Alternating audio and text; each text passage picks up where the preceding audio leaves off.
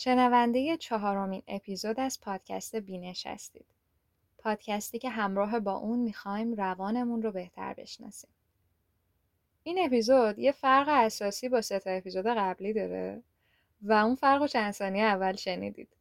موسیقی اختصاصی بینش که توسط آقای آرمین رادنیا ساخته شده که واقعا هم اثر زیبایی رو خلق کردن و در ادامه مسیر و باقی اپیزودها باز هم کارهای ایشون رو خواهیم شنید. خب بدون هیچ گونه معطلی بریم سراغ اپیزود 4.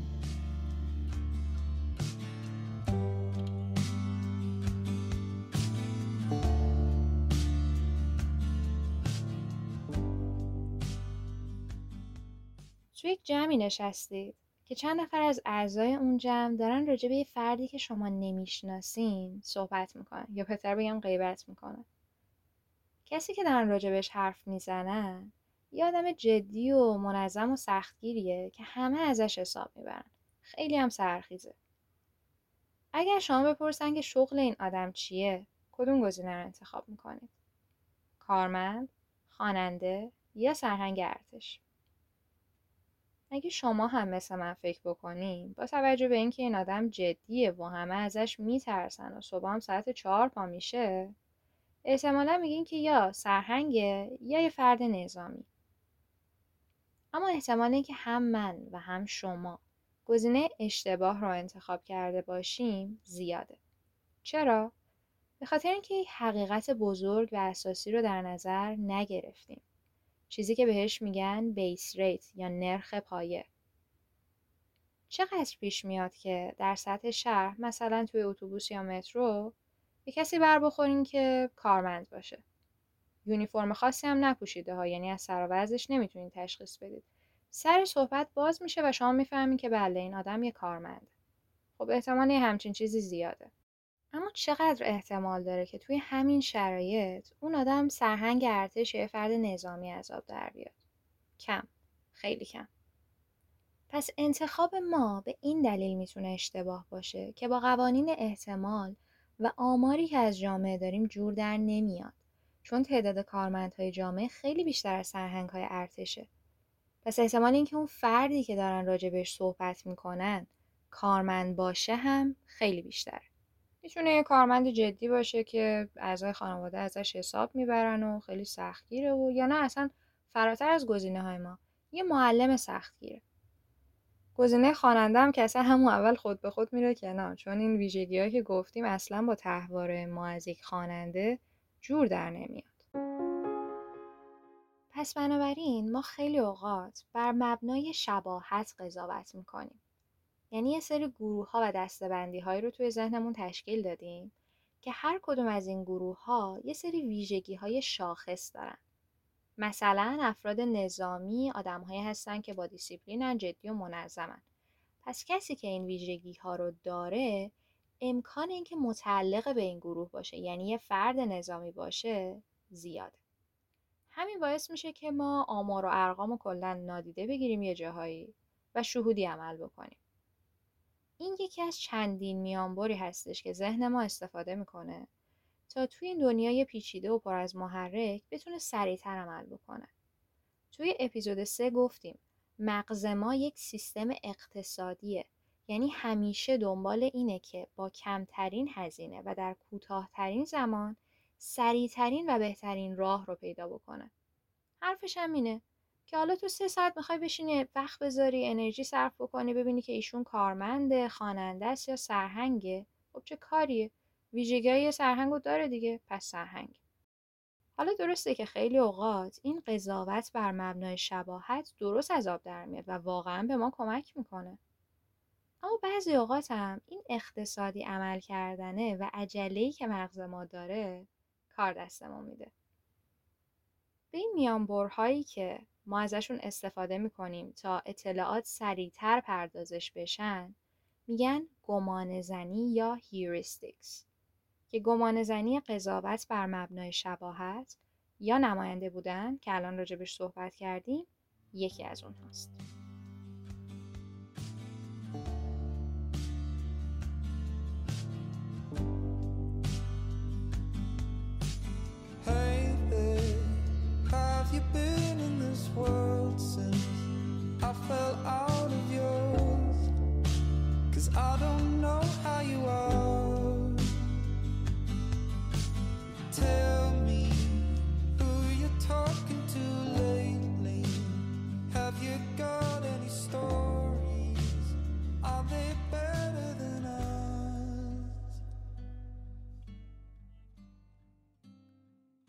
گمانه‌زنی بعدی دسترسی پذیریه یا availability heuristic. یعنی یه فکری، یه چیزی انقدر توی ذهن من بولد بشه، انقدر پررنگ بشه که دسترسی به اون فکر هم برای من راحت تر بشه. یه مثالی که توی اکثر کتاب‌ها میزنم و منم تصمیم گرفتم همونو بگم چون واقعا مثال ملموسیه، اینه که خیلی از مردم فکر میکنن که خطر جانی مسافرت با هواپیما بیشتر از مسافرت‌های جاده‌ای هستش، در حالی که میزان مرگ و میر در تصادفات جاده‌ای صدها برابر بیشتر از مردن بر اثر سوانح هواییه. چرا در حالی که آمارش هم موجوده ما باز هم مرتکب همچین اشتباهی میشیم؟ چون توی اخبار هیچ وقت نمیان به طور روزانه از آمار کشته شده های تصادفات جاده‌ای بگن. اینقدری که این اتفاق رایجه که وقت اخبار رو به خودش اختصاص نمیده. اما خبر سقوط یک هواپیما خیلی سر و صدا میکنه. توی سطح بین‌المللی حتی پخش میشه. در حالی که جانهایی که در هر دو حالت از دست رفته واقعا ارزشش برابره. اما به هر حال همه اینها باعث میشه که فکر مردن بر اثر سوانح هوایی راحت‌تر به ذهن ما بیاد و ما وقتی که این دوتا رو با هم دیگه مقایسه میکنیم مسافرت با هواپیما رو خطرناکتر ارزیابی میکنیم. البته دسترسی پذیر بودن یک سری افکار در واقع به نفع ماست. اینکه الان همه فکر و ذکر ما شده کرونا باعث میشه که وقتی بیرون میریم ماسک بزنیم، فاصله رو رعایت بکنیم. پس یه جوری بقای ما رو تضمین میکنه. اما برای اینکه نذاریم این گمانه‌زنی توی تصمیم گیری هامون مثل جریان هواپیما ما رو به اشتباه بندازه، باید واقع بین باشیم و از شواهد و آماری که داریم غافل نشیم. Well, dear, I've been keeping so busy, finding peace in the debris. Now there's nothing to fear. کلمه آبی شما رو یاد چی میندازه؟ احتمالاً یا آسمون به ذهنتون میاد، یا دریا، یا تیم مورد علاقتون. خود دریا شاید شما رو ببره به شمال و اون سفری که چند سال پیش با دوستاتون داشتید. بدون اینکه متوجه بشید که اصلا چطوری رشته افکارتون از کلمه آبی به دریا و شمال رسید، یهو تصمیم میگیرید که به دوستتون که چند ماه ازش خبر ندارید و اون سفر شمال رو با هم دیگه رفته بودید پی ام بدید و حالشو بپرسید. در واقع هر کدوم از این کلمات حکم حلقه های یک زنجیر رو دارن که فعال شدن هر کدوم باعث فعال شدن بعدی میشه. احتمالاً اصطلاح زنجیره افکار و رشته افکار هم از همینجا نشأت گرفته باشه. به این میگن اثر پرایمینگ یا راه اندازی. یعنی وقتی در معرض یک محرک مثل کلمه آبی قرار میگیریم، ذهنمون انگار آماده میشه و افکار و اعمالمون در جهت اون کلمه محرک راه اندازی میشه. اگه اجازه بدید از این به بعد به جای راه اندازی بگم پرایمینگ. من تا جایی که بشه سعی میکنم از کلمات فارسی استفاده بکنم، اما اینجا احساس میکنم که پرایمینگ افکت یا اثر پرایمینگ خیلی بهتر منظور رو میرسونه تا کلمه راه اندازی. اثر پرایمینگ چیزی که توی تبلیغات خیلی ازش استفاده میشه. مثلا شما نشستی سرتون تو گوشی تلویزیون، هم اون گوشه برای خودش با صدای کم روشنه و یه تبلیغ دلستر هم داره پخش میشه. چند دقیقه بعد میگید که نمیدونم چرا یهو هوس نوشابه یا فلان دلستر رو کردم. یعنی خیلی اوقات اثر پرایمینگ حتی زیر سطح هوشیاری کار خودش رو انجام میده.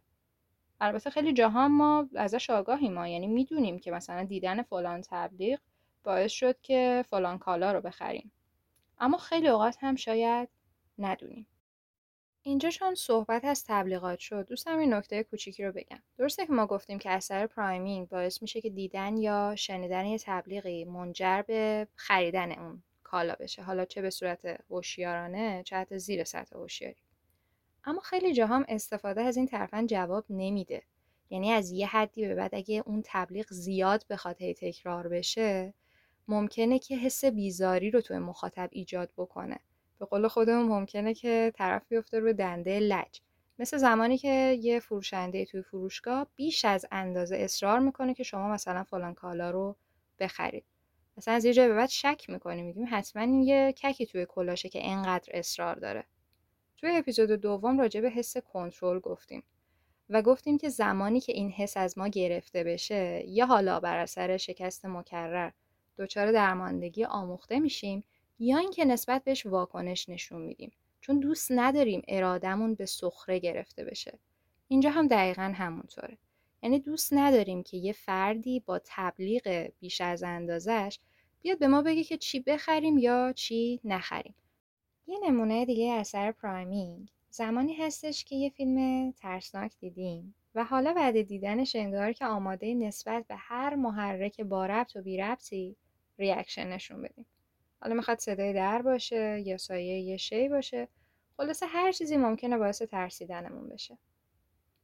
حالا یه سوال جالبی که اینجا پیش میاد اینه که چرا فیلم‌های ترسناک اینقدر تاثیرشون عمیقه ولی مثلا فیلم‌های کمدی نه اونقدر؟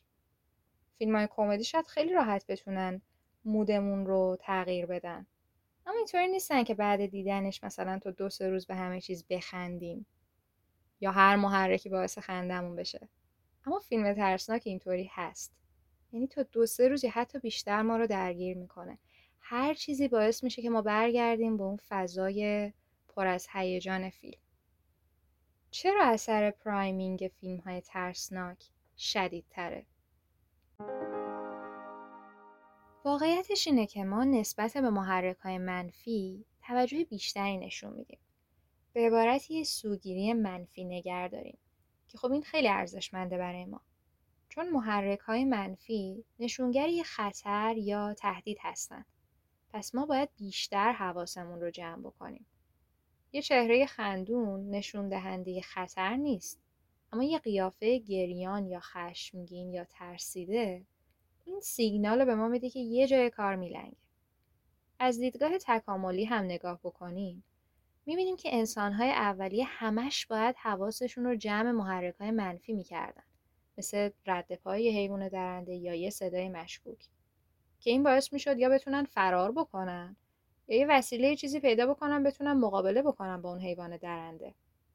اصلا اونایی زنده میموندن و نسلشون ادامه پیدا میکرد که نسبت به محرک‌های منفی حساس‌تر بودن و اونهایی هم که خب حساسیت نشون نمیدادن که خوراک حیوونا بودن.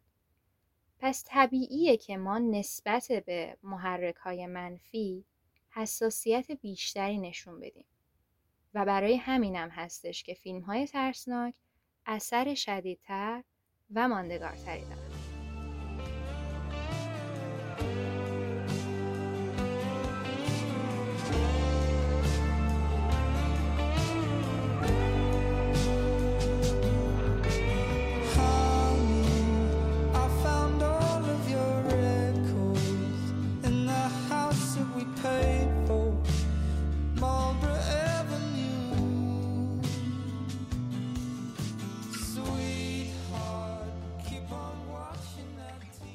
البته ما همیشه هم منفی نگر نیستیم و در کنار اون یک سوگیری خوشبینانه هم داریم. همین فکر که اتفاقهای بد و مرگ و میر و مریضی و طلاق و اینها برای همسایه است، از سوگیری خوشبینانه ما نشأت میگیره. مثلا از خود من اگه بپرسین که فکر میکنی آیندت چه شکلی باشه، میگم که خب کم کمش یه 60-70 سالی عمر میکنم، توی کار و درسم به اون چیزی که میخوام میرسم و خلاصه که یه آینده نورانی رو برای خودم تصور میکنم که ممکن اصلا محقق هم نشه. مهمترین کارکرد این سوگیری اینه که امید به زندگی و آینده رو زیاد میکنه، ولی طبق معمول در کنار کارکرد مثبتی که داره یه سری معایب هم داره. اونم زمانی که بیش از اندازه خوشبین میشیم و اعتماد به نفس زیاد کار دستمون میده. اینو خصوصا توی کسایی که تازه کسب و کار رو راه انداختن زیاد میتونیم ببینیم. اگه از یه فردی که تازه رستوران مثلا باز کرده بپرسیم که خب شما آینده این رستوران رو چطوری میبینید، میگه که آره چون این مدل رستوران کمه تو این محل، من مطمئنم که یه ماه دیگه همه صف کشیدن جلو در رستوران، در حالی که در کمال تأسف 6 ماه بعد مجبوره که در رستوران رو تخته بکنه. یه مشکل دیگه‌ای که داره چیزیه که بهش میگن planning fallacy یا سفسطه برنامه ریزی. من یه پروژه‌ای دارم که 1 ماه دیگه مهلتش تموم میشه. اما با خوشبینی تمام فکر میکنم که 2 هفته‌ای هم میتونم جمعش بکنم. یعنی یه تخمین غیر واقع بینانه که با حجم کار جور در نمیاد. چرا سفسطه برنامه‌ریزی اتفاق میفته؟ اولا که اونقدری ما در برنامه‌ریزی تمرکزمون روی آینده است که فراموش میکنیم گذشته رو هم در نظر بگیریم. یعنی بر نمیگردیم به عقب و ببینیم که یک پروژه مشابه چقدر وقت و انرژی از ما گرفته در گذشته. دوما تازه اگه برگردیم به عقب و موانع و مشکلات یادمون بیاد، اون مشکلات رو به عوامل بیرونی نسبت میدیم. اون موقع چون تازه کرونا شروع شده بود، من خیلی دل و دماغ کار کردن نداشتم. برای همین دیر تحویل دادم. این سری اینجور نمیشه. از اینا که بگذریم، وقتی که ما انگیزمون برای انجام دادن یه کاری خیلی قوی باشه، فکر میکنیم که همه چیز همونطوری میشه که ما میخوایم. در حالی که ممکن اصلا اینطور نشه. درسته که فکر کردن به آینده هم نیازه و هم اتفاقاً خلاقیت ما رو زیاد میکنه. اما خیلی اوقات باید به تجربیات گذشته هم نگاه کرد و البته واقع بین بود. خیلی وقتها بدبینی باعث میشه که ما در برابر اتفاقات ناخوشایند آینده واکسینه بشیم. تقریباً به پایان 4مین اپیزود پادکست بینش رسیدیم. هدف از این اپیزود این بود که با ترفندهایی که استفاده میکنیم و سوگیری‌هایی که داریم بیشتر آشنا بشیم و حواسمون بهشون باشه، چون دیدیم که باگ زیاد دارن و ممکنه که محدودیت‌هایی هم ایجاد بکنن حتی توی زاویه دید ما. پس بهتره که ازشون آگاه بشیم و تا جایی که میتونیم این خطاها رو چه در تصمیم گیری هامون چه در داوری هامون به حداقل برسونیم. ممنون از همراهیتون. امیدوارم که مطالب این اپیزود براتون مفید و کاربردی بوده باشه و اگر اینطور هستش لطفاً این اپیزود رو شیر بکنین، چرا که سرمایه یک پادکست شنونده هاشن. پادکست بینش هر 2 هفته یک بار 5 شنبه ها از پلتفرم های کست باکس، ناملیک، انکر، سپاتیفای، گوگل پادکست و البته کانال تلگرام بینش منتشر میشه. آدرس پیج اینستاگرام و کانال تلگرام بینش پادکست BINESH بدون فاصله پادکست هستش. 2 تا پیام داشتیم که اسم آهنگ هایی که توی هر اپیزود استفاده میکنید هم بگیم. چشم، من از این به بعد از ذکر منبع مطالب اسم آهنگ هم میگم. واقعا نمیدونم چرا تا الان این کار نکردم، چون که نه فقط این پادکست بلکه کل زندگی بدون موسیقی بی معناست. منبع مطالبی که گفته شد کتاب روانشناسی اجتماعی تالیف برن، بیرن و برنسکام بود که دکتر یوسف کریمی اون رو به خوبی به فارسی ترجمه کردن. البته بخش زیادی از مطالبی که در این اپیزود گفته شد حاصل سالها مطالعه و تحقیقات دنیل کانمن بود که در مطالب تکمیلی اپیزود 4 قطعاً بیشتر راجع بهش صحبت خواهیم کرد.